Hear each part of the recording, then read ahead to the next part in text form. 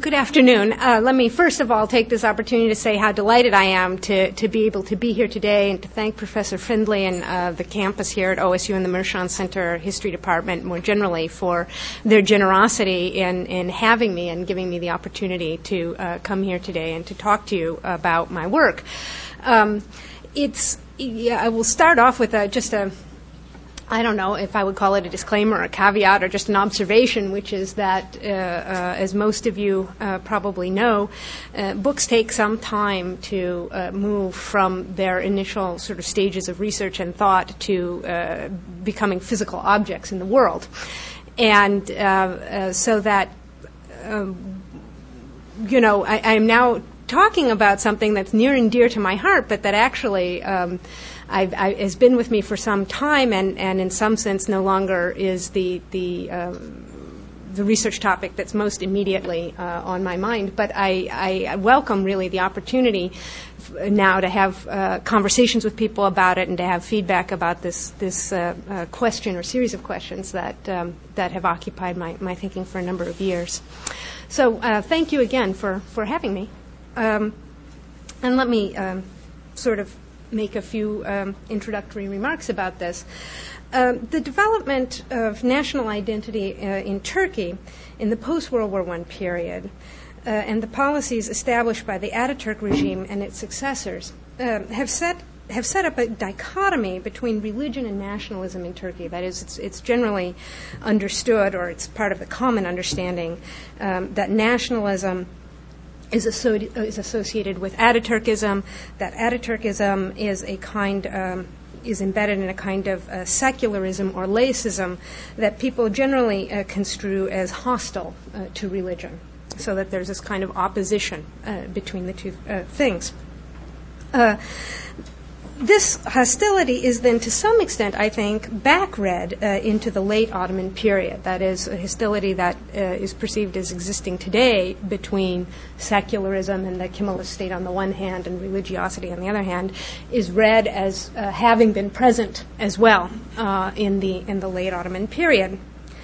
The policies implemented in the early years of the Republic, the closing of religious schools and shrines, the moving of laws into purely state-run, non-religious courts, the codification of law, the abolition of the Sultanate and the Caliphate, the introduction of brimmed hats and other modes of Western attire for men particularly, were indeed opposed by many people on religious grounds. And they were, and it's worth noting, they were opposed by many people on religious grounds, and there was a sense that this was an expression of a desire to separate the new state and the people in the new state from the Ottoman past and also from the Muslim background of the country to some extent. And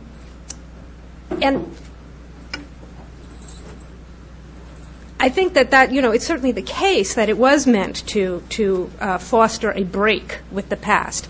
But it's also worth remembering that it was meant to not so much suppress religion as to take control of religion, to put religion, to put the state in the driver's seat with respect to how religion was going to be interpreted.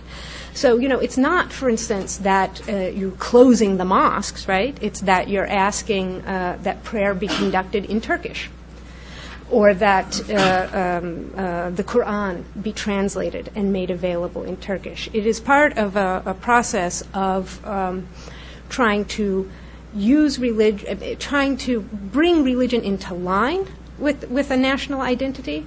And it's also part of a process of trying to foster, I would argue, a more modernist interpretation, or what people thought would be a more modernist interpretation of religion.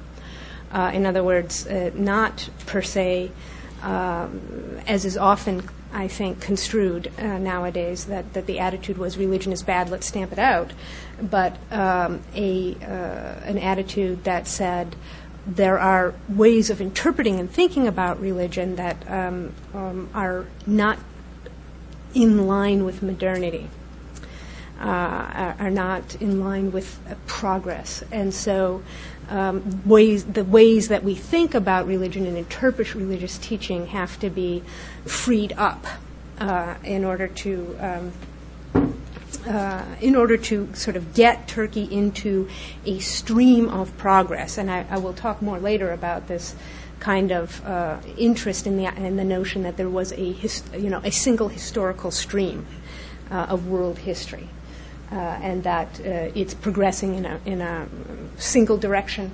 And the sense that many late 19th century and early 20th century intellectuals had that somehow the Ottoman Empire or later Turkey had fallen out of the stream, and that they need to get back into the main currents. Now, so I would say that to some extent these are policies then that were designed to create a break with the past, to emphasize difference between Turkish Muslims and non-Turkish Muslims, but they were also there to foster a particular rationalist approach to Islam and a rationalist approach to the world, and to constitute a kind of reinterpretation of religion. Secularism or rationalism need not imply irreligion or atheism, as is sometimes asserted. And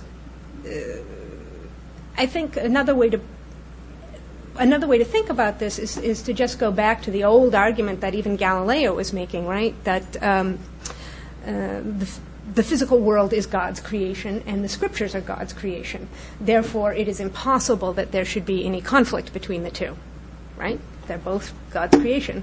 And if there is then a conflict between them, if one imagines that if there's some kind of a conflict between empirical observation of the natural world and interpretation of Scripture, that must mean that there's something wrong with the way you're interpreting the Scripture. It can't mean that there's actually any conflict between the evidence of empirical observation and the revealed truths, right? That argument, which was made as long ago as Galileo defending himself against the Inquisition, seems to me will become one of the staples of reformers in the late 19th century who were interested in making Islam work with, making a kind of symbiosis between nationalism and Islam. And I think that they were much less interested than perhaps now is claimed in doing away with religion, and much more interested in thinking about religion in these modernist terms that, and I want to argue then in this paper that the modernist terms in which they did think about religion made religion symbiotic with nationalism, not a handmaiden to nationalism.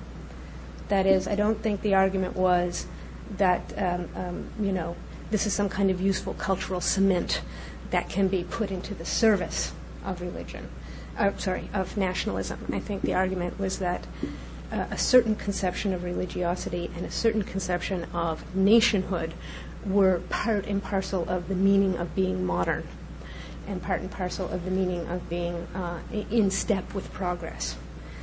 So that is sort of where I'm going to try and go today with this talk.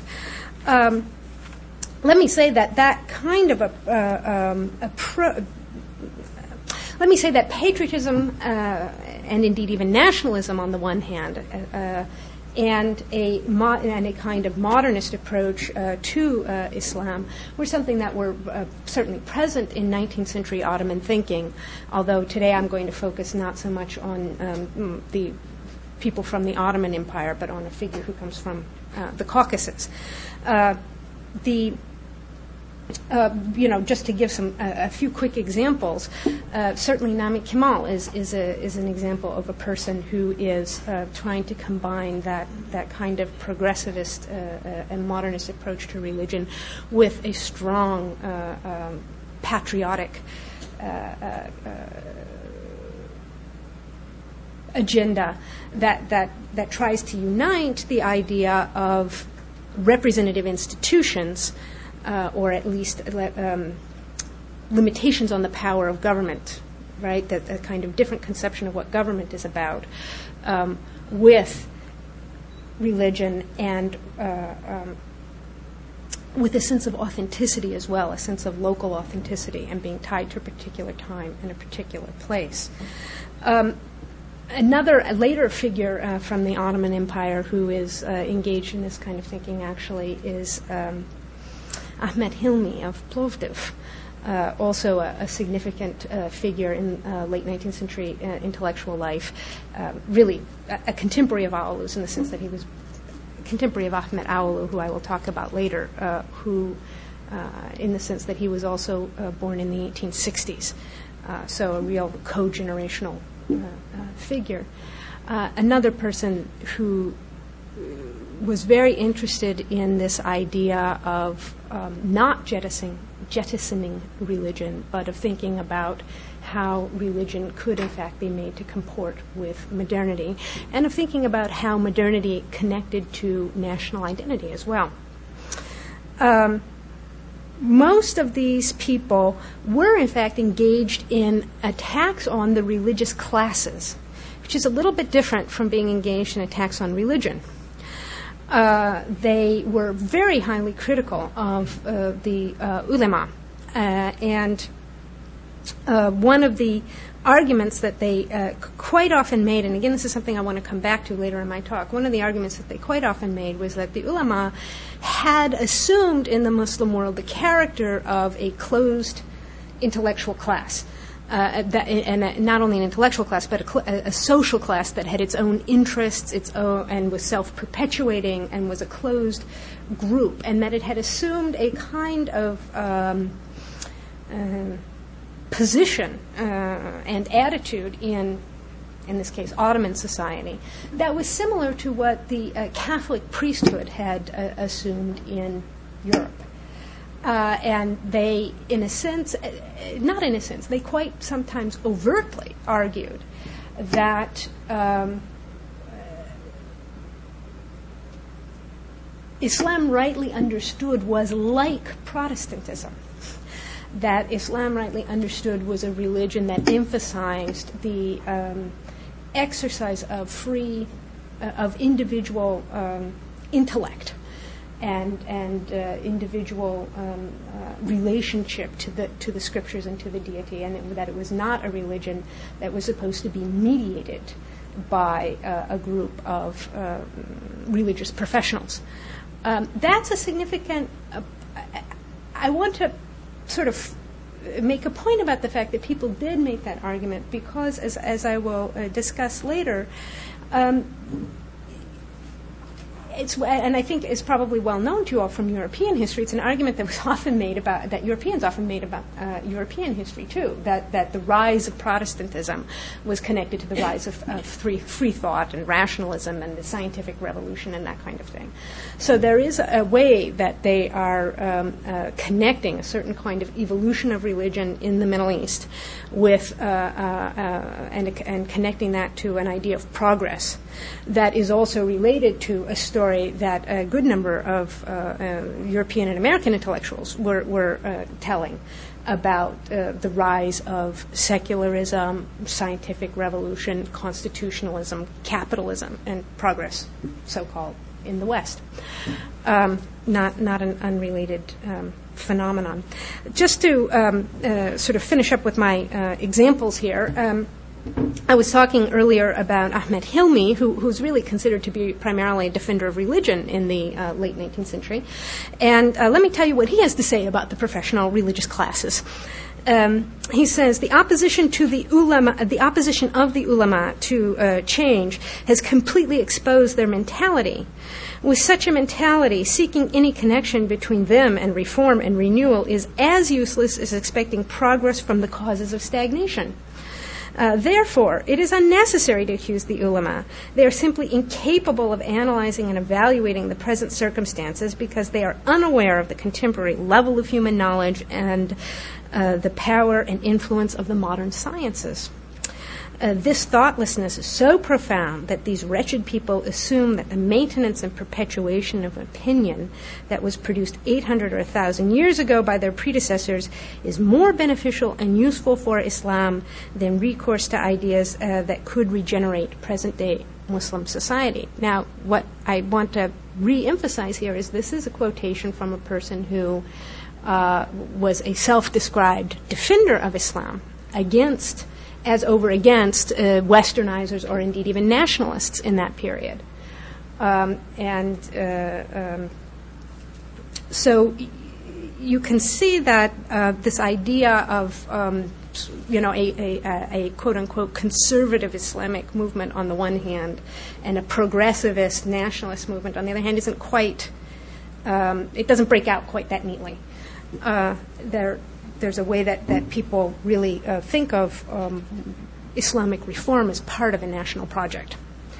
And I also want to say briefly here before I go on that I was not particularly aware of Ahmed Hilmi. I had the opportunity recently to read an article about him which brought some of this information to my attention.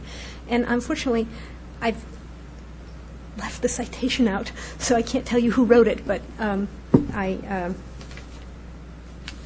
just truth in advertising, that's a piece of information I got from somebody else. Okay, now in this talk, I would like to give special attention to a person that I've worked on in the past, a man named Ahmed Aoulou.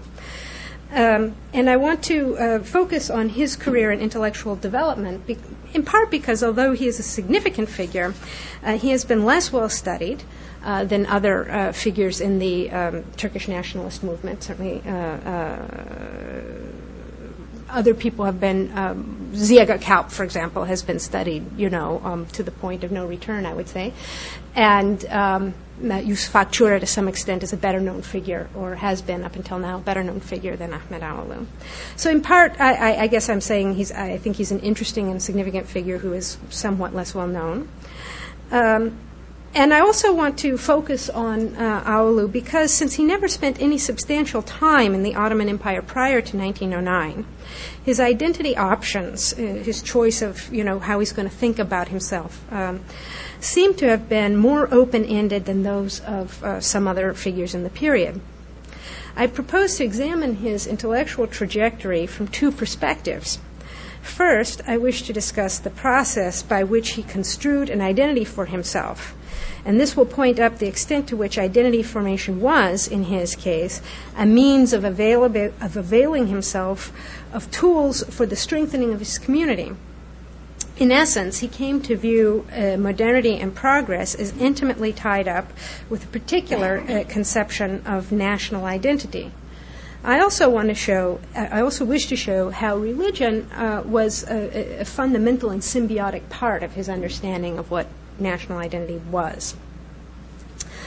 Secondly, I hope to show that the specific circumstances of Muslims under Russian rule predisposed them to assimilate a specifically ethno-national interpretation of modern society and of the state, and that significantly these conditions were relatively lacking for Muslim Turks in the Ottoman Empire, thus explaining, I hope, the preeminent role played by emigres from the Russian Empire in the development of a specifically Turkish ideology. So, a little bit about the family background here. Ahmed Aoulou was born in the Caucasian city of Shusha in the Karabakh region of Russian-ruled Azerbaijan in 1869.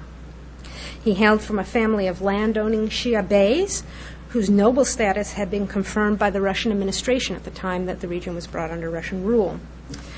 Aoulou later described his father and uncle as living untroubled lives that centered around hunting, hawking, religious disputation, and the recitation of classical poetry. However, the radical changes Russian Azerbaijan was undergoing in the last quarter of the 19th century would make it impossible for young men of Aoulou's generation to lead the undisturbed traditional lives of their fathers. The oil boom in Baku after 1872 improved. It's 1872 because the Russian government changes the way oil leasing is done in that year, and that leads to an explosion of oil development in the region. So the boom in Baku after 1872 improved communications and flooded the region with immigrant workers and foreign investors. making Muslims a minority in many urban areas, while the majority of the new industries were owned and operated by Russians, Europeans, and some Armenians. And that's not to say that there wasn't an important Muslim bourgeoisie in Baku, because there was, and there were people there who did get rich off the oil industry. But in terms of their relative numbers, they are a minority by comparison with these various, basically Christian groups, some of them indigenous and some of them foreign. Russian administration in the region in this period expanded, and yet government posts tended to be reserved for Christians. When at last some of the great reforms were applied to this is following the Crimean War, right? The great reforms were applied in the Caucasus. Those reforms were directed at eliminating the last of the traditional Muslim courts, something that took place in 1866, and of creating municipal dumas, or elective councils for the municipalities, in which the number of seats open to Muslims was severely restricted. That took place in 1874. For the local Muslim elites, the possibility of wielding significant influence in the community through the exercise of traditional roles was thus greatly diminished. In order to compete in the new environment, it would be necessary for somebody like Aolu to obtain a Russian style of education or training or a Western style of education or training, and to enter the new socioeconomic order, basically. This reality is reflected in Aolu's decision to pursue a university education in Paris. He arrived in that city in 1889. With a sense that his personal position and the position of his general and the position of his community more generally was being eroded. He arrived in Paris also with what one may call an imperial identity, one that included primarily religious, cultural, and familial associations in the context of a multi-ethnic state. And generally in this period, he referred to himself as a Rus Musliman, a Russian Muslim. He was familiar with the writings of the Enlightenment and also actually of Russian idealism, Russian anarchism as well, through his studies in Russia. But he was about to encounter something new in France's Third Republic, something new to him in France's Third Republic, and that was an emphasis on the nation and on a national spirit linked to national historical roots and joined in a state as the engine and prerequisite for all real advancement and progress. As I have argued in detail in another place, turn-of-the-century France was characterized by what is sometimes termed an anti-rationalist reaction. The universalizing Enlightenment model of man with the big M had come under criticism as insufficiently empirical. And it was replaced in the developing new social sciences by a model that, in fact, attempted to account for difference. And I want to pause here and say in parentheses, this is also a moment of huge resurgence of religious sentiment in France, right? This is a moment of great religious rebirth in French society. In any case, in this last period of the 19th century, theorists like Gustave Le Bon and Ernst Renan examined collective and thus unconscious and historically conditioned features, such as language and religious sensibility.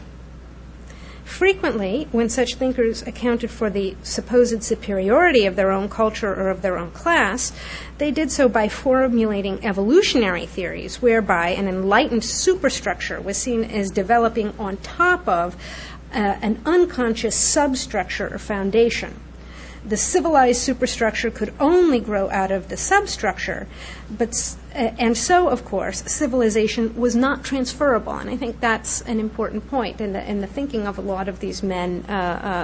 It's very the separation between civilization and culture now is sort of a commonplace, intellectual commonplace. But when these people were beginning to make that kind of a distinction, they were making it on the idea that, yes, civilization is something different from culture, but those two things can't be separated from each other.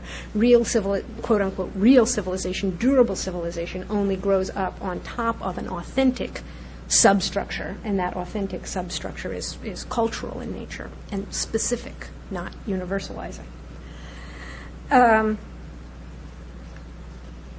That is, in their view, progress could not be separated from roots.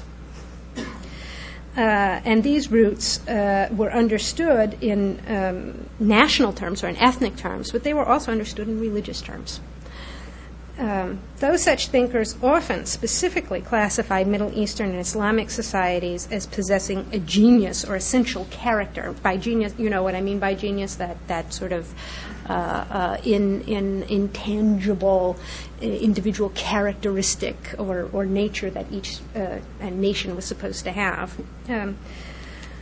So though these thinkers often specifically classified Middle Eastern and Islamic societies as possessing a genius or essential character that did not allow for attaining the highest levels of civilization, it was always possible for somebody like Ahmed Aoulou to absorb the overall model without accepting the assessment of their culture's particular genius. I'm going to spend some time talking about the ideas of Ernst Renan because they were quite important for Aoulou. He was his student. That is, Aoulou studied with Renan at the École Pratique des Hautes Études and at the Collège de France while he was a student. But more generally, Renan's ideas were very influential in the Middle East broadly. And it's worth noting that in the 1880s, Renan gave a speech at the Sorbonne called Islam and Science, in which he made the argument, basically, that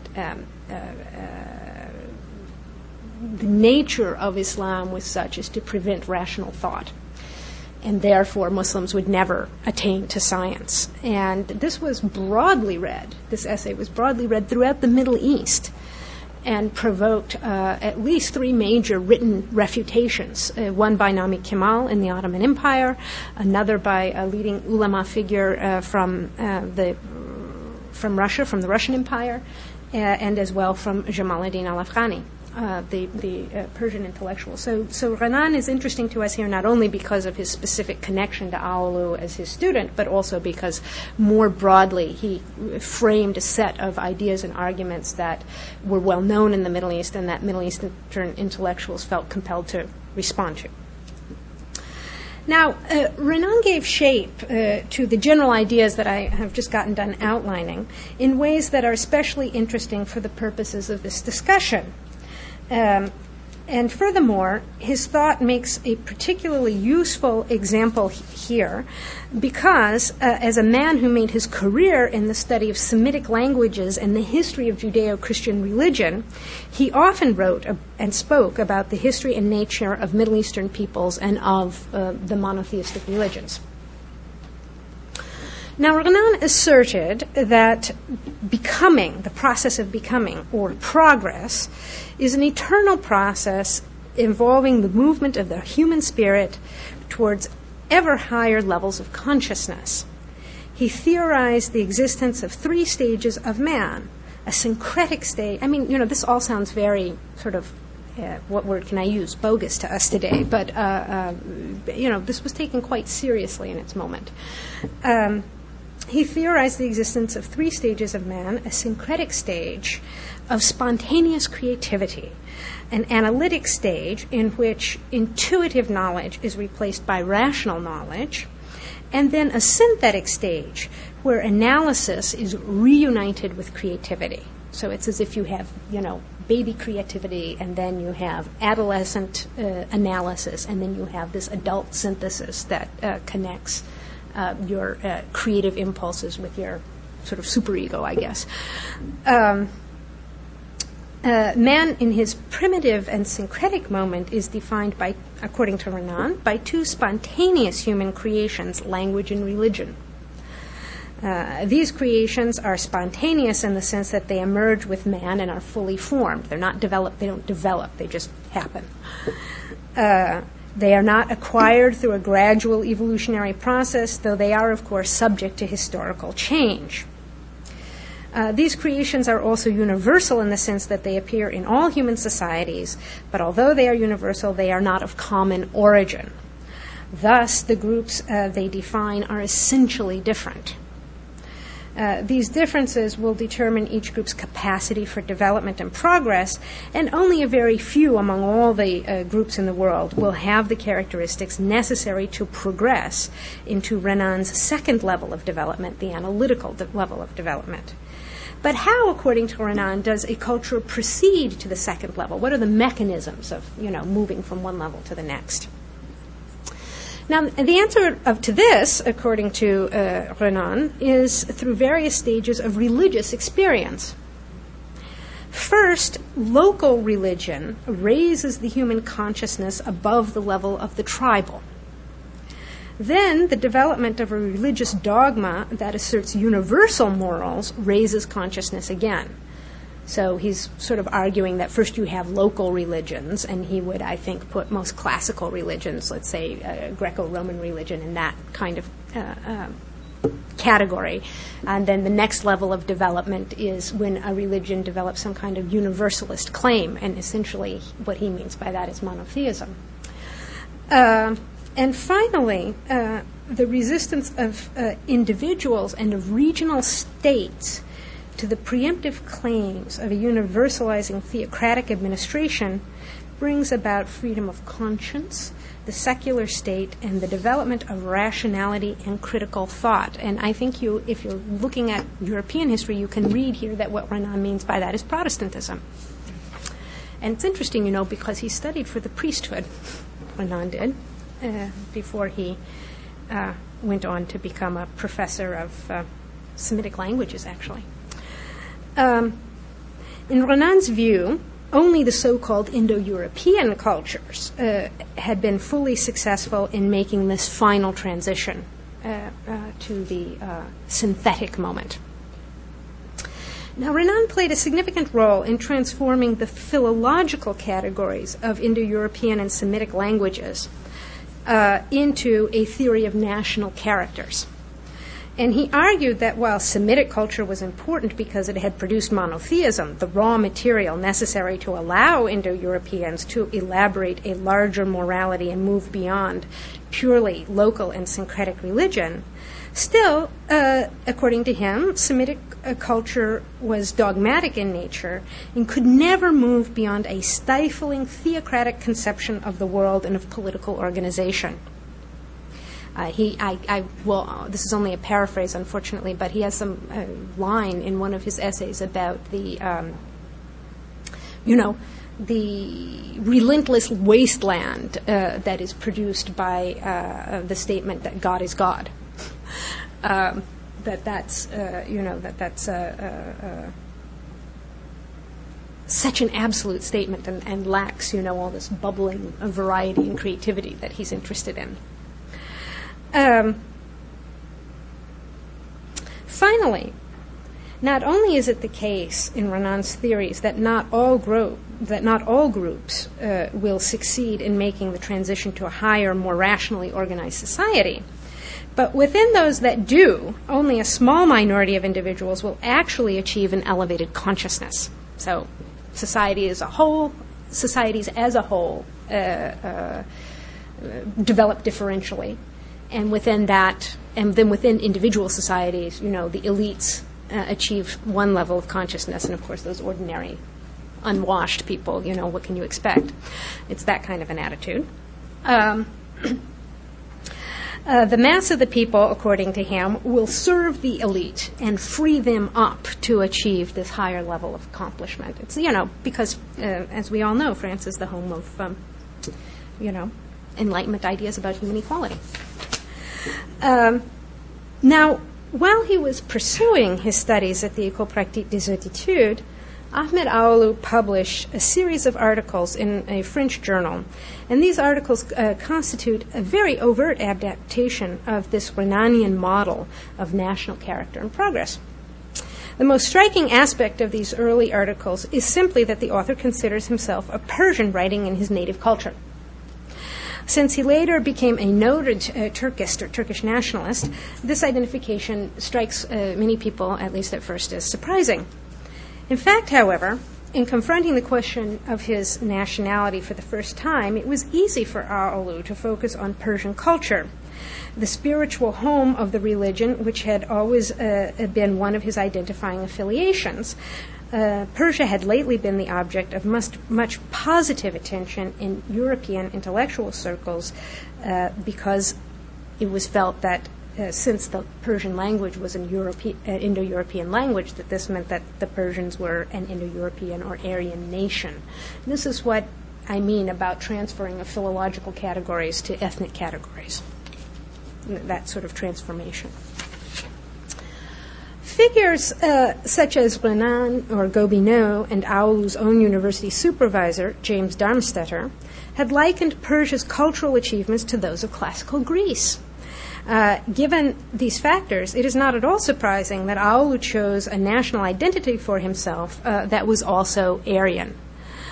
Because he's being educated in an environment where people are putting a great deal of emphasis on the ability of Aryans to be modern as opposed to other people, right? He took his communal or religious identity as a Shiite and transformed it into both a national Persian identity and into an Aryan identity, and in so doing constructed a vision of his own society as one that was capable of modernity and progress on the terms that he had learned from his French mentors. Now, it's worth examining exactly how he does this. He began by asserting that Shi'ism is the national religion of the Persians. And by this he means not simply that most Iranians are Shiites and that Twelver Shi'ism is largely confined to the Iranian context, but moreover that it is he means by it that Shi'ism is a manifestation of old pre-Islamic Persian identity and values. He claims Shi'ism as an expression of Persian national identity in that the Shia beliefs about the nature of the imams and the mujtahids are, in his view, survivals of Zoroastrianism regarding the divine nature of the monarch, and that the mujtahids and the imams are essentially the reemergence of this idea under cover of Islam. This set of assertions is detailed most clearly in articles he wrote in 1892 for the 9th International Congress of Orientalists in London.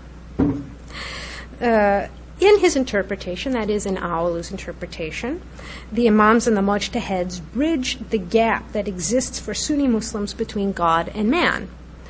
This, for him, is the essence of Shi'ism, and it is, as he says, born of the Zoroastrian belief in man's participation in the divine nature. Now, let me just...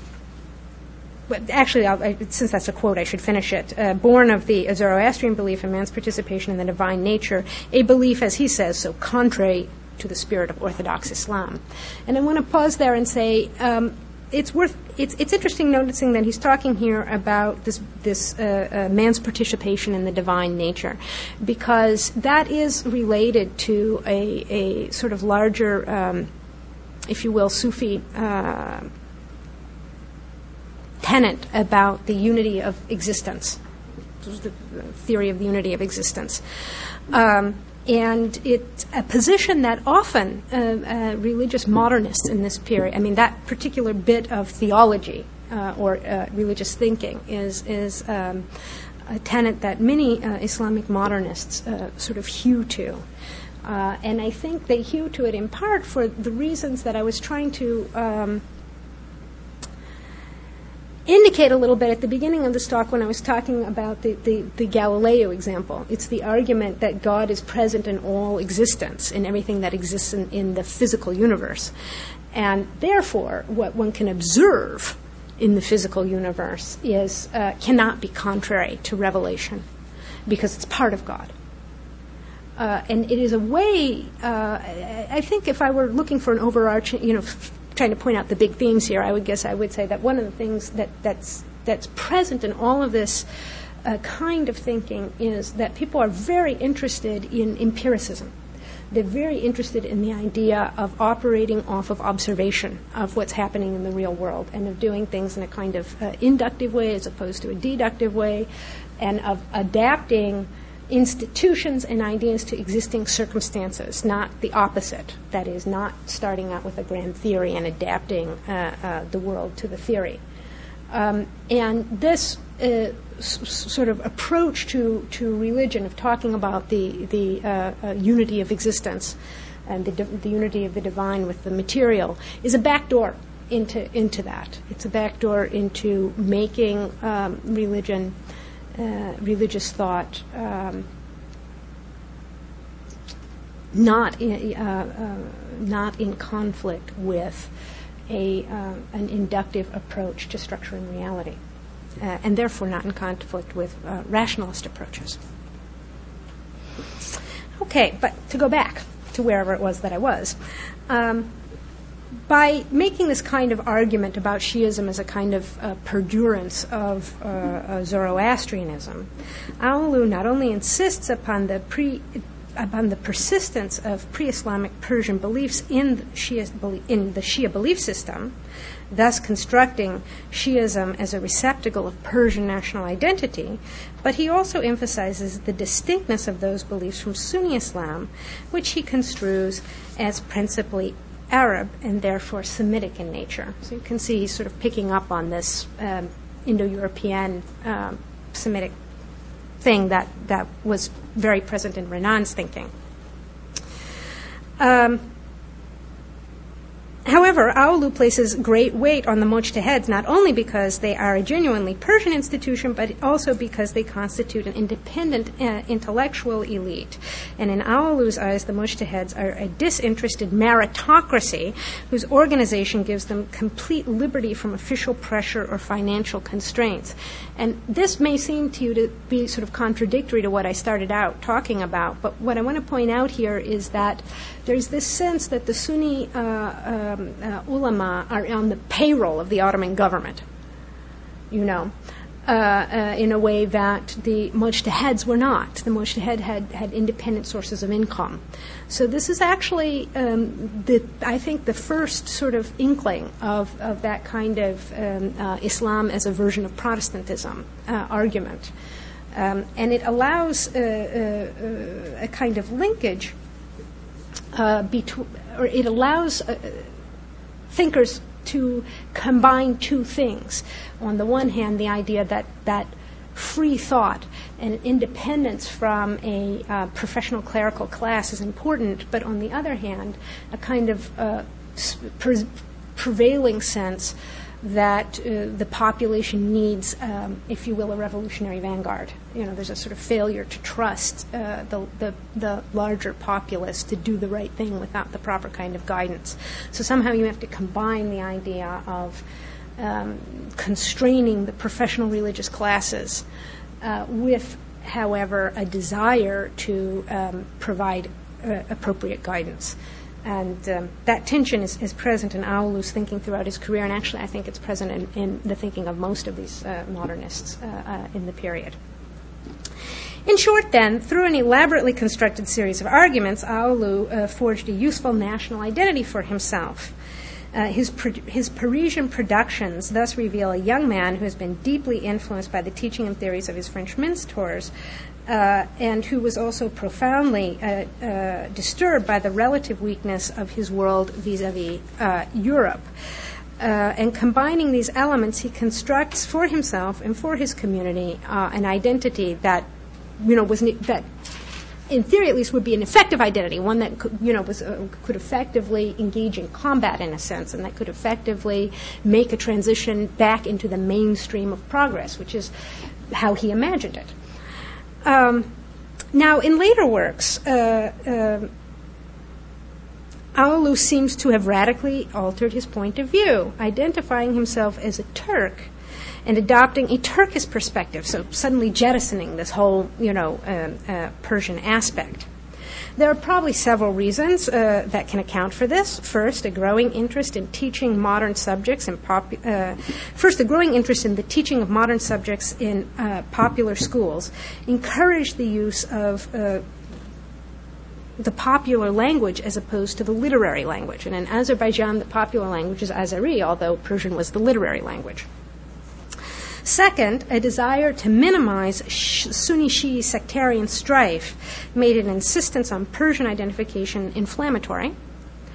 And finally, the hopeful moment of the tobacco protest in Iran, which was when he wrote that article about Zoroastrianism and Shiism, that hopeful moment had passed. And the Ottoman Empire now looked far more powerful and more promising and more reform-minded than Iran. In any case, despite the change in label, Aoulou retains much of the framework developed in the French articles. Essentially, he jettisons the elements of his argument that relate to the special role of Shiism and the supposed characteristics of Aryans and Semites. But on the other hand, he retains the basic concept of religion as an integral part of the creation of a national identity. It is a civilizing element that teaches morality and devotion to larger causes, and at the same time, it can be a potential impediment to free thought and individual development if it's interpreted wrongly. That is, Aoulou continues to posit religion as both necessary and dangerous to modernity and to progress. Religion must be kept as a purveyor of cultural unity, for sure, but also as the source of moral truths. But it must be, at the same time, strictly understood within a historical framework that is adapted to its human environment. And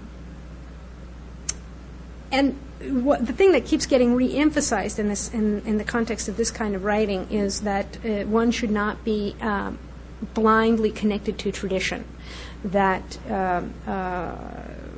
there's a difference between, God's revealed truth and the way things have always been done. That those aren't the same thing, and that certain kinds of traditional interpretations of religiosity and worship are not necessarily the correct ones, or they may have been correct at a certain time, but they're not correct today. That kind of a thing. Among the numerous writings addressed to his fellow Turkish nationalists, which Aoulou published in the pages of a journal called Türk Yurdu, there are two substantial efforts that illustrate these points especially well, I think. One appeared in 1912 and it was a series of articles entitled The Turkish World. In this series, Aoulou lays out his vision of the Turkish world and what he sees as the causes of its weakness and the proper steps to take in effecting its renewal. The second article I want to discuss is entitled The Nationalist Question or the Nationalist Conflict in Islam. This was published in 1914 and forms part of a debate that Aoulou was carrying out with a man named Ahmet Naim about whether or not Islam and Turkism were compatible, or to put it another way, whether or not Islam was compatible with nationalism, or whether nationalism as an idea was contrary to the tenets of Islam. In the Turkish World series, Aoulou finds the condition of the Turkish world to be less than satisfactory and attributes this primarily to two factors. One, an absence of national consciousness and a tendency towards assimilation on the part of the Turks. The Turks, according to Aoulou, have always conquered peoples more culturally advanced than themselves, and as a result, they have been assimilated to those people. Turkish intellectuals and men of letters who might have been expected to hinder this process have in fact promoted this process of assimilation, generally preferring to write in Persian and Arabic than in Turkish. And in such circumstances, it is virtually impossible that a national consciousness could develop. What Aoulou has done with such arguments is assert the crucial importance of national consciousness for progress, highlighting the role of intellectual elites in creating it, and blaming the Turks' lack of national consciousness on their assimilation to other national cultures. Right? So our problem is that only people with a national culture are part of the stream of progress. Although we have been a dominating force in history, when we conquer other people, instead of having them become like us, we become like them. We assimilate to them. And that is the origin of our failure to progress. That's the crux of that argument that's being made there. Now, that little piece of reasoning is a neat trick, I think, because in response to critiques leveled by Ahmet Naim, and other religious thinkers of the period that nationalism was a danger to the unity of the Islamic Ummah, or the Islamic community, Aulu countered that the Ummah, in the sense that they imagine it, doesn't exist. He tars that notion with the brush of abstraction, and here I go back to this thing of do you want to operate from an inductive model or a deductive model, right? And he's basically accusing these Islamic scholars of, or piety-minded scholars, of working from a deductive model. There should be a unified community of Muslims, therefore there is one, right? And he says, and Aulu says, on the other hand, that's an abstraction. In fact, there's no such thing. There's no effective community of Muslims out there today. He tars this notion then with the brush of abstraction and contrasts it to his own notion of empirical national realities. In fact, he says, there is no ummah, but there are a variety of Islamic peoples out there, of Muslim peoples out there in the world. And his rejection of the supposed unity of the ummah as an argument against nationalism is much more than a transparent attempt to reassure good Muslims that they can back nationalism. So, you might think, okay, he's saying, well, there is no real ummah out there, and so being a nationalist is okay, and that it's just a way of harmonizing those two things. But there's actually something deeper at work that he's trying to get at. What he's trying to assert is that those who put forward the claims of the ummah against the claims of the nation are actually encouraging one nation to subsume itself to another. In other words, he's arguing that there is no overarching Islamic identity. There are national identities that are, and those people are also sometimes Muslims. So if you insist upon this idea of unity of all Muslims, what you're actually doing is you're telling Turks, for example, to become Persians or to become Arabs. That's what he's saying, okay? So what you're actually doing is encouraging one nation to subsume itself to another, and in so doing, you're encouraging, first of all, a blind attachment to past usages, as though the usages of the past were the same thing as revelation. And you're also derailing people from the stream of progress because he feels quite convinced that national identity is sort of the shape of things to come, the window on the future, if you will. Thus, according to Aulu, such thinkers, by misunderstanding the true nature of religion and the true nature of the nation, and by misunderstanding the relationship in which these two things stand to each other, are bringing about the stagnation and decline not only of individual nations, but of the very Muslim world that they claim to serve. And in consequence, they're bringing about the stagnation of the Turkish world specifically. In effect, Aulu is here also equating the loss of national identity with backwardness and obscurantism and a failure to move forward. Let me take a moment here to talk about why he's so interested in nationalism as being part of, or national identity as being a part of progress. This really has to do, I think in the post-World War II world in general, and maybe more specifically in the post-Yugoslavian world, we have a way of thinking about nationalism that really equates it with the worst sort of outrages of exclusionism and of saying, here we are one group, you're a different group, and we can't live together. And focusing really on a kind of racialist and culturalist exclusionism as being identified with nationalism. But there is a liberal background to nationalism that I think is such a well-known history that in a sense it tends to get forgotten. And that is the part of nationalism that says people ought to have sovereignty. That sovereignty, resides in the people, not in divine right, and that but that if you're going to have a sovereign people out there, they have to have some set of shared values, so that they can have useful political discussions and arrive at and have a sort of useful political process. That is, I think, the thing that is one of the important things that is driving late 19th century nationalists in the Ottoman Empire. They're quite concerned with the idea of constitutionalism. They're quite concerned with the idea of popular sovereignty as opposed to monarchy. And they see the growth of those kinds of political institutions as also connected to the growth of capitalism, actually, and to the growth of bourgeois societies. And so when they talk about intellectual progress, scientific progress, political progress, and so forth, they do really see that as connected to the emergence of this kind of political, constitutional, and elective or representative political institutions.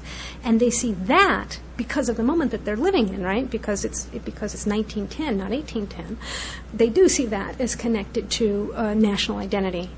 So that being national is profoundly equated in their minds with being, with the development of a burgeoning capitalist economy, with the creation of middle classes, with representative political institutions and that kind of thing, and with the scientific revolution. Okay. Now, I'm going to have to wind up here soon in a minute, and of course I always have trouble timing these things just right. Let me think about what I want to do.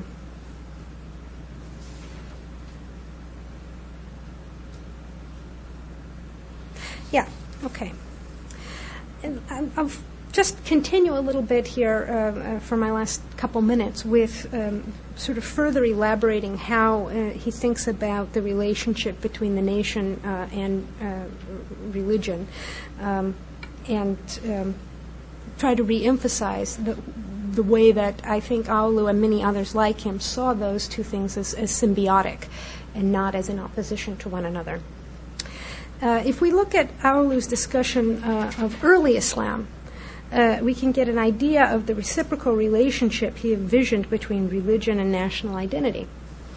In 1914, in response to Ahmet Naim's assertion that the sacred texts and traditions condemn nationalism, Aulu notes that Ahmet Naim erroneously, Aulu claims that Ahmet Naim erroneously uses the term asabiyet, which Aulu would translate as tribalism, to stand for kavmiyet, which is the term that Aulu would use to discuss nationalism.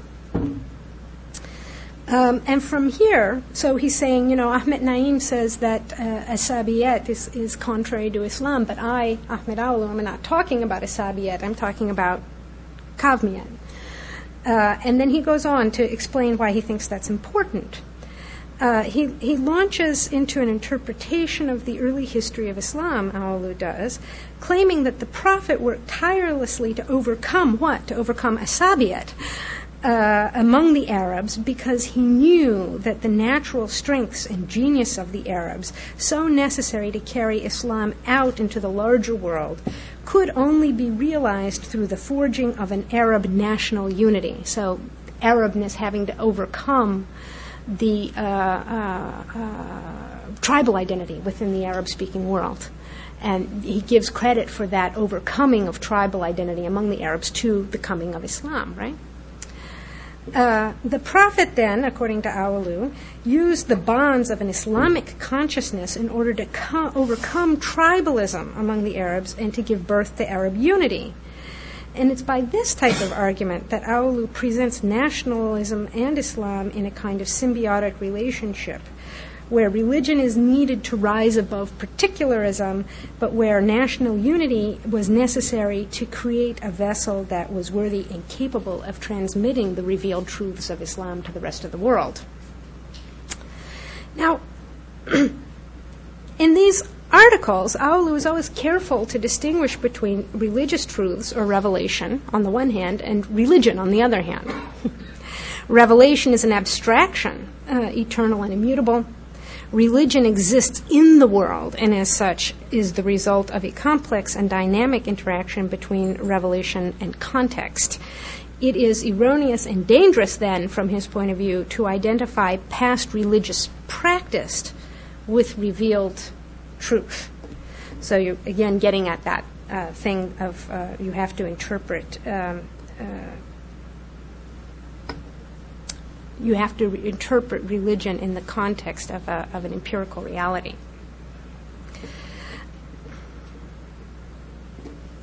Ahmed Aoulou's formulations across 2 decades then, from the 1890s to the 1910s, present a compelling illustration both of the power of the new model of the nation prevalent in late 19th century France and of the determination and intellectual resourcefulness of the Middle Eastern reformers and modernizers who encountered those ideas. The beauty, in fact, of the new emphasis on difference and cultural authenticity that was present in those late 19th century European ideas was precisely that it suggested ways for publicist reformers like Aoulou to cast the modernization of their societies in terms that made the preservation of historical, linguistic, and religious identity intrinsic to progress. It was an approach that linked the formation of a rational, liberal society with its representative institutions and technological achievements to the maintenance of roots. And as such, it resolved the basic conundrum facing Middle Eastern reformers of that period, which was how to modernize without westernizing. That is, without losing the very cultural specificity that they were mobilizing to defend. The concrete characteristics of nationalist ideology so conceived made nationalism a natural choice for those pursuing self-strengthening. And I will wrap it up there because I'm out of time, but I just want to say that, in particular, immigrants from the Russian Empire were freer to engage in this kind of specifically nationalist approach. More inclined, let me put it that way, to engage in this kind of specifically nationalist approach. Everybody, not everybody, but very many people in the period, regardless of whether they were Caucasians or Ottomans, were interested in modernization and in reform. But the specifically sort of nationalist line of thinking that came out of immigrants from the Caucasus, and Aoulou is one example, but Ali Hussein Zadeh Turan or Yusuf Faktur or Mehmed Amin Usulzadeh are other examples. So he's one of quite a large group of people. Has, I think, really to do with the fact that I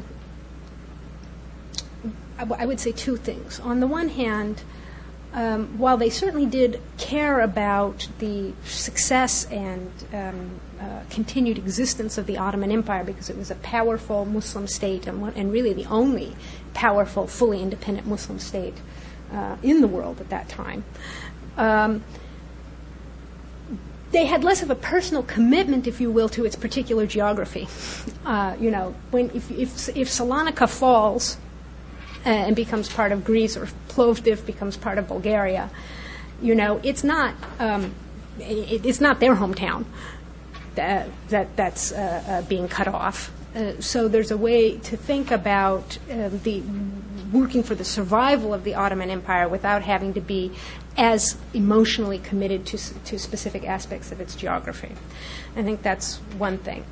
But the second thing, and the more important thing, is really that these people were living under occupation. They were experiencing colonization directly, not indirectly. This was not indirect economic colonization or external pressure or any of that kind. This was, this is what it is to have foreign people come in and sit on your land and reorganize all of the social and political institutions in the territory. And they, I think, therefore had a very specific and realistic sense of the degree to which a national identity mattered. They knew how it mattered to them in relation to the Russians, and I think that meant that they had a sense of how it mattered to various minorities in the Ottoman Empire in relationship to the Ottomans. And so, again, from a sort of empirical and pragmatic sense, point of view, they had a sense that, the Ottomanist ideal of we'll all be citizens together in a multi-ethnic, multicultural Ottoman Empire, I think they had a sense that the moment for that had passed, that the national awakening of the various minority groups, or they weren't, I don't even want to use that term, but the national awakening of the various different groups in the Ottoman Empire had reached such a point that it was unlikely that those people would be drawn back into a kind of civic-minded Ottoman constitutional monarchy. And in fact, Yusuf Akçura, at the turn of the century, is quite explicit about saying that in his famous essay, Three Policies. He just says, we need to be thinking nationally as Turks because the Islamic unity is a dream and one that the great imperial powers will oppose with all their might in any case. And on the other hand, Ottomanism is not compelling to very many of the populations living within the Ottoman Empire at this time. Now, he's saying that, I think it's 1902, right? Maybe these things were more... It's not to say that this wasn't a feasible idea in 1830, right? Or even 40 or 50, but 1902, I think you're in different territory.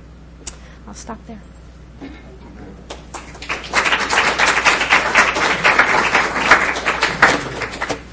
I believe our speaker would be willing to entertain some questions, and so I'll let her recognize people as they raise their hands. Let me take a minute to say thank you all for bearing with me. It's hard sometimes to present rather intricate sets of arguments in an oral format. I hope it wasn't too wearing for you.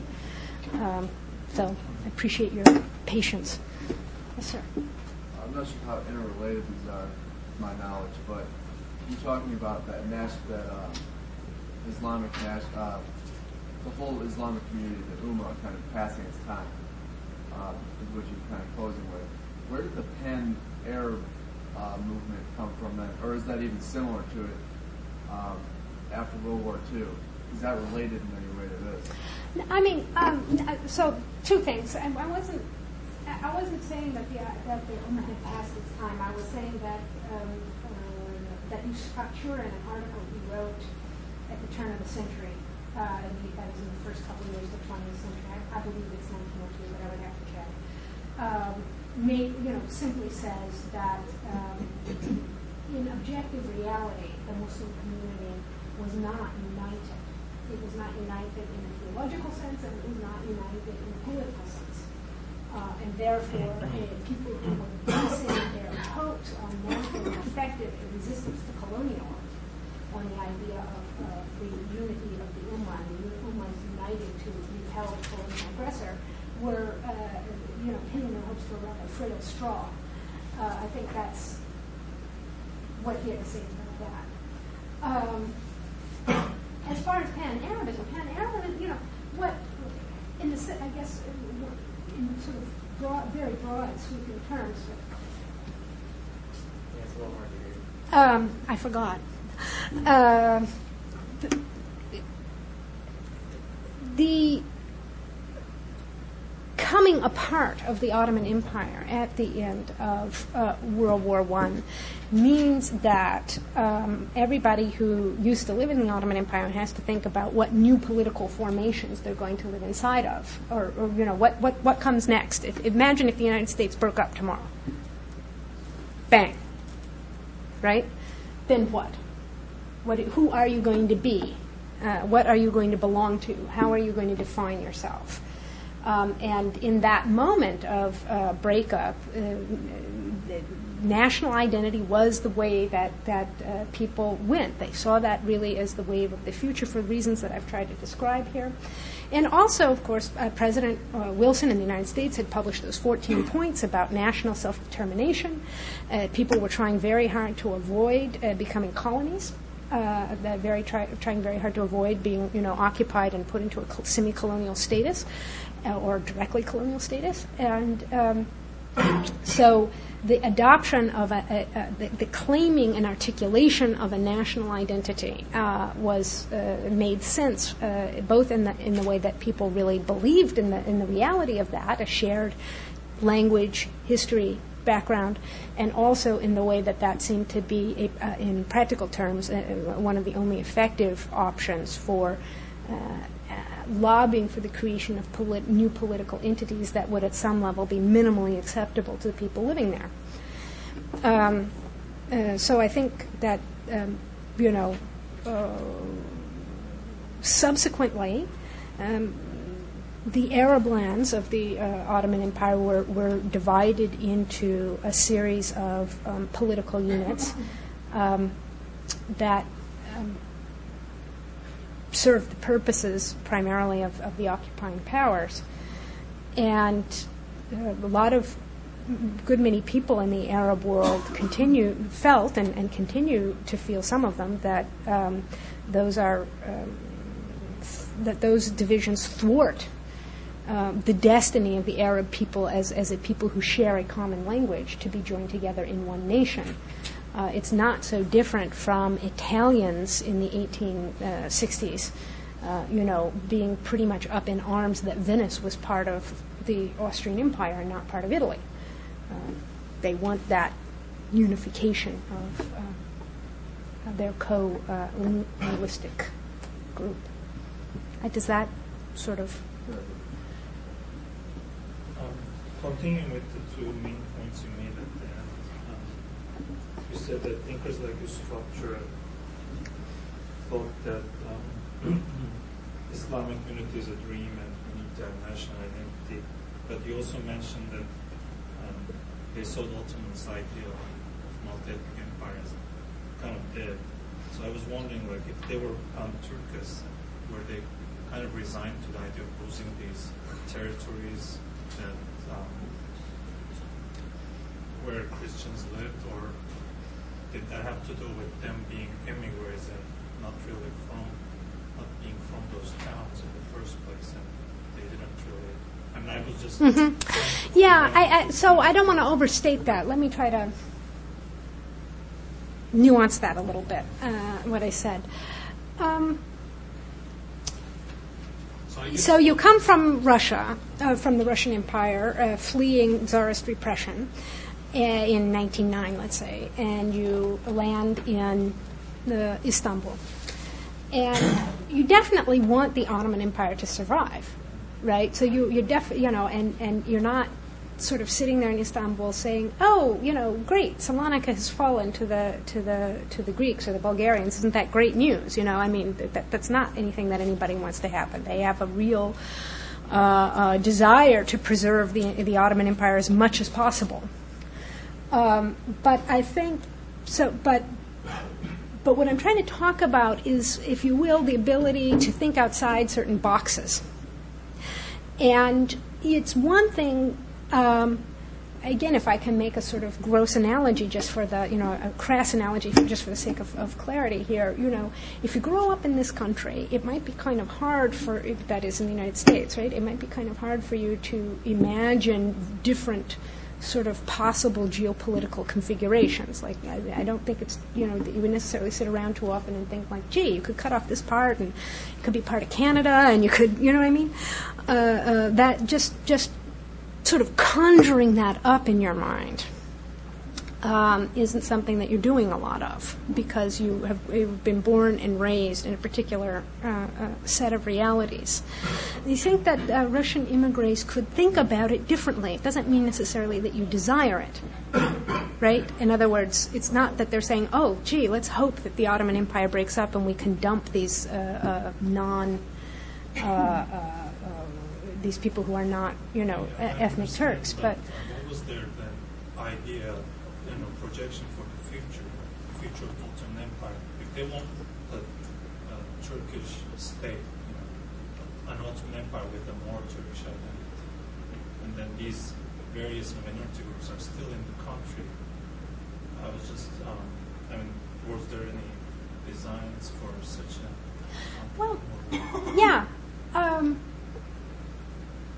Two things about that. One is that in 1914, say when this is being written, there are no Turkish states anywhere in the world, right? There's an Ottoman state that has an ethnic Turkish dynasty at its head, but that has a very mixed ethnic, religious, whatever population, and elite. Also, it's not just that the population is mixed, the elite classes are quite mixed. And then you have Iran, which is basically in a semi-colonial state, and there are Turkish populations there, but it's not certainly a Turkish land. The state is not Turkish identified. And then you have all these Turkic peoples in the Caucasus and Central Asia who've essentially been occupied by the Russians. So the whole idea of Turkish nationalism as a political agenda, that is, as a state formation agenda, is utterly theoretical. It's something that people are just sort of, imagining in a it's coffee. It's something we talk about in a coffee house. Cultural awakening. I mean, a cultural nationalism and the awakening of a national consciousness among Turks, where that is. I think these people in this particular historical moment are more interested in promoting the awakening of a Turkish consciousness among Turks in the Ottoman Empire and among Turks outside of the Ottoman Empire. I don't think although it's later claimed that this was the case, I don't think it was in any real sense true that Turk Jews were genuinely interested in 1910, let's say, in the creation of a greater Turkish state that was going to extend from Salonika to Karakorum or something. I think that they were much more interested in a cultural project of national awakening and in getting people interested in thinking about Turkish language, Turkish history, Turkish culture, and so on and so forth. I think what they were also saying was that the Ottoman Empire needed to move more towards a popular sovereignty kind of liberal, however you want to frame that, kind of political system. That doesn't necessarily, and by popular sovereignty, I'm not saying get rid of the sultanate. I'm saying that you had a system like that had been instantiated in European countries where the monarchies had survived, but where representative institutions and the ultimate decision-making power of a voting public had been brought forward. So I think that they felt that was something that was desirable, and I think that was a view that was shared by leading Ottoman intellectuals broadly. And in that context, though, they were saying, those things work, but they work on the basis of shared values of some kind. And ultimately, in, let's say, a place like the United Kingdom, right, that the people like the Welsh or the Scots are forced to accommodate their mentalities to some extent to the larger British project. And, in Ireland it didn't work. And so I think they're interested in that kind of a thing. And I think you see that with people saying,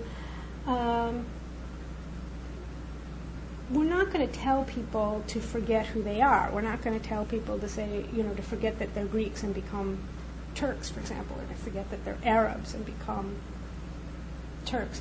But we are going to say that we're working to create a sort of baseline of common cultural or institutional features that everybody who participates in this political system is going to have to share in. A more unified educational system, use of simplified Ottoman Turkish in official contexts, all official contexts, right, regardless of whether you're in an Arab-speaking land or a Greek-speaking land. And you hope that that's going to hold, that that's going to work, and that that's going to hold together. But if it doesn't, then you have. But then the Turkish nation is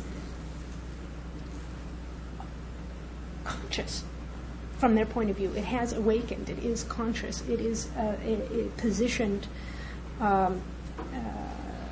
to stake something out for itself. And so the argument, I think, is not so much, that the Ottoman Empire can't be maintained or shouldn't be maintained, or that the other people who live in the empire can't continue to be there. But it is a kind of assessment of the situation, in a sense that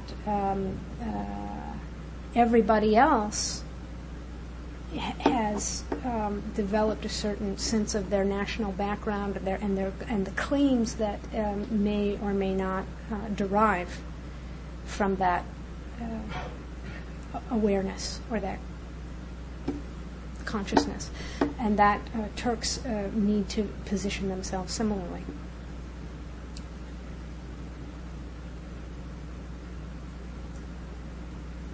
You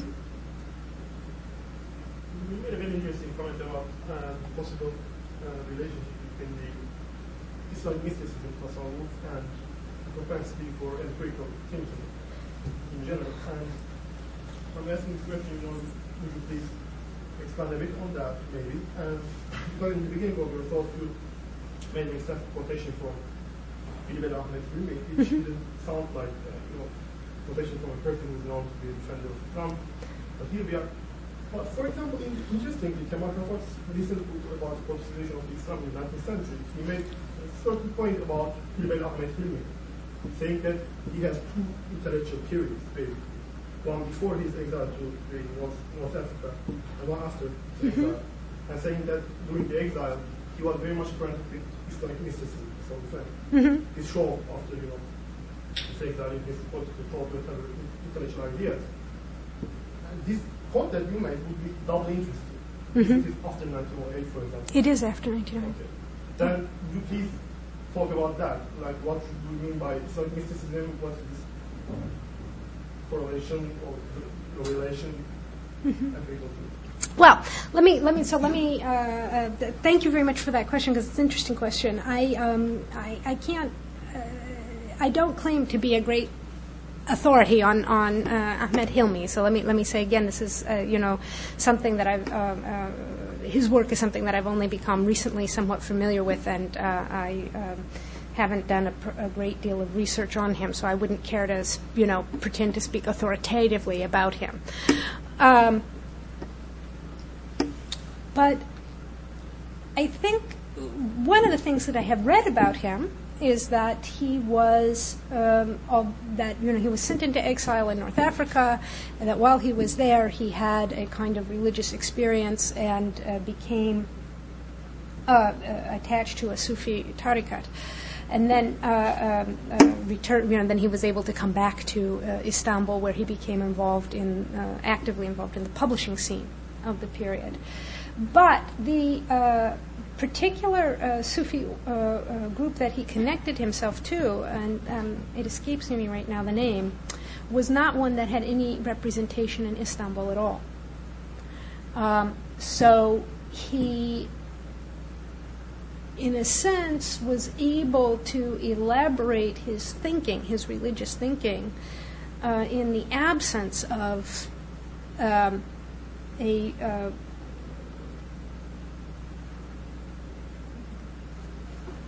presence of the religious community that he felt attached to. There's nobody there to sort of say whether or not his thought process is developing in ways that are sort of consonant with what other people in his particular order think. And so that's one thing. Secondly, and again, this is somebody else's point, he didn't try to organize a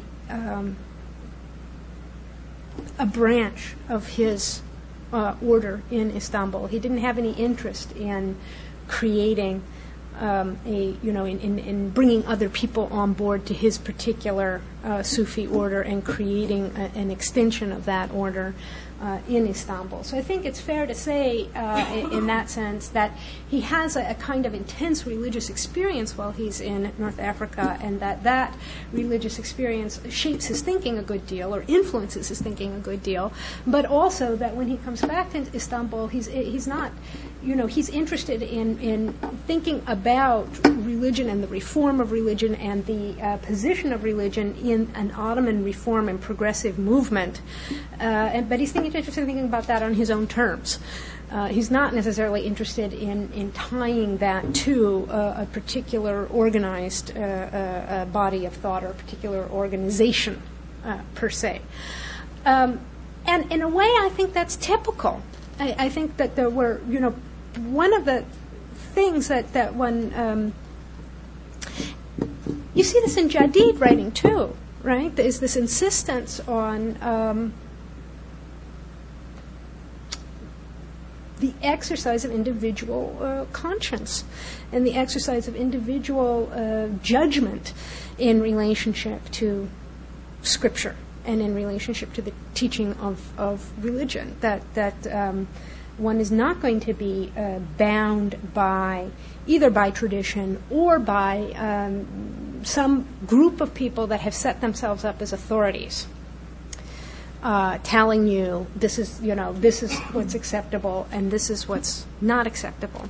He has a big blowout fight, Hilmi does, with the ulama in Istanbul and with the Sheikhul Islam, because he decides and publishes in his journal that for Kurban Bayram, instead of cutting an animal, that what people should do is donate the money to the Naval Relief Fund.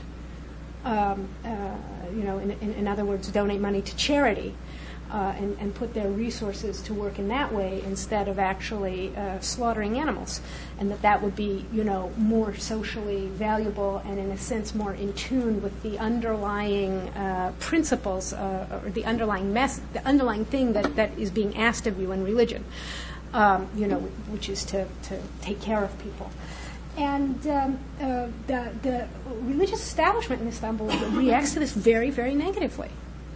Who is he to make a call like this, to make a religious call like this, and to call on other people to do this, and what right does he have? And and finally, he's under sufficient pressure that he actually sort of sends a query to Sheikhul Islam to get a reading on it, to get a judgment. Is what I did illicit or not illicit? And the judgment comes back, no, it wasn't. You did not have the authority to do this, and not only did you not have the authority to call on other people to do this, but it's the wrong thing to do. People should not give their money to charity. They should slaughter animals, in the traditional way. And his reaction to that is to say, I reject your authority. I don't care if you're the Sheikh of Islam, and I don't care if you've issued a fatwa. I'm a believer, and I know, I'm able to exercise my independent judgment and to understand, what the right thing to do is. And I think that is at the heart of a lot of the sort of modernist school in religious thinking at that time anyway, is this sense that you don't have to rely on anybody else's authority to make a series of judgments about how the commandments of religion fit into what you're going to do in society and in everyday life. And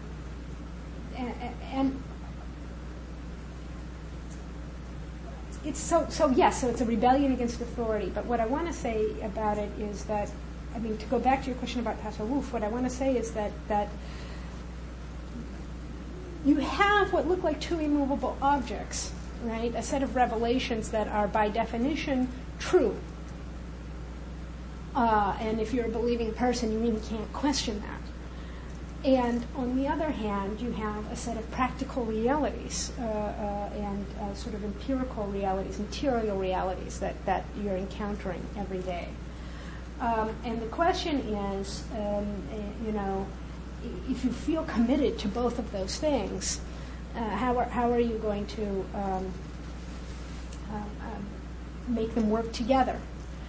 And that kind of understanding of creation that says that there can't really be a division between what exists and God, because nothing can exist without God, and God is in everything. That mental position it doesn't have to, but it can serve as a way to free people up from the perceived tension between those two poles. But if what tradition mandates or what religious leaders are saying seems to be maintaining the tension between those two poles, and if you want to maintain your attachment to both of those two poles, then you have to be positioned to reject what it is that those leaders have to say, right? Or what those traditions have to say. And I think that this seems to have been a fair. I mean, I have not made a systematic study of this, but it's very striking to me that this is a claim that appears in Hilmi's writings, and that it's also a claim that appears in Nami Kamal's writings, for example. It seems to be a fairly common piece of belief that people have reference to who are engaged in this kind of a project.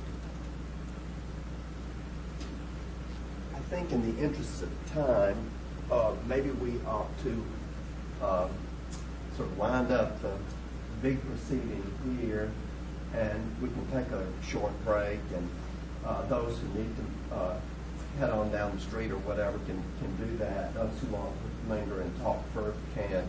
And my seminar will regroup with Holly when the things thin out a little bit. And thank you very much for coming today. I want to thank Holly Schissler for a very fine presentation, and the audience for very stimulating questions, which have opened up other avenues. And let's all show our appreciation once again to our guests. Thank you so much.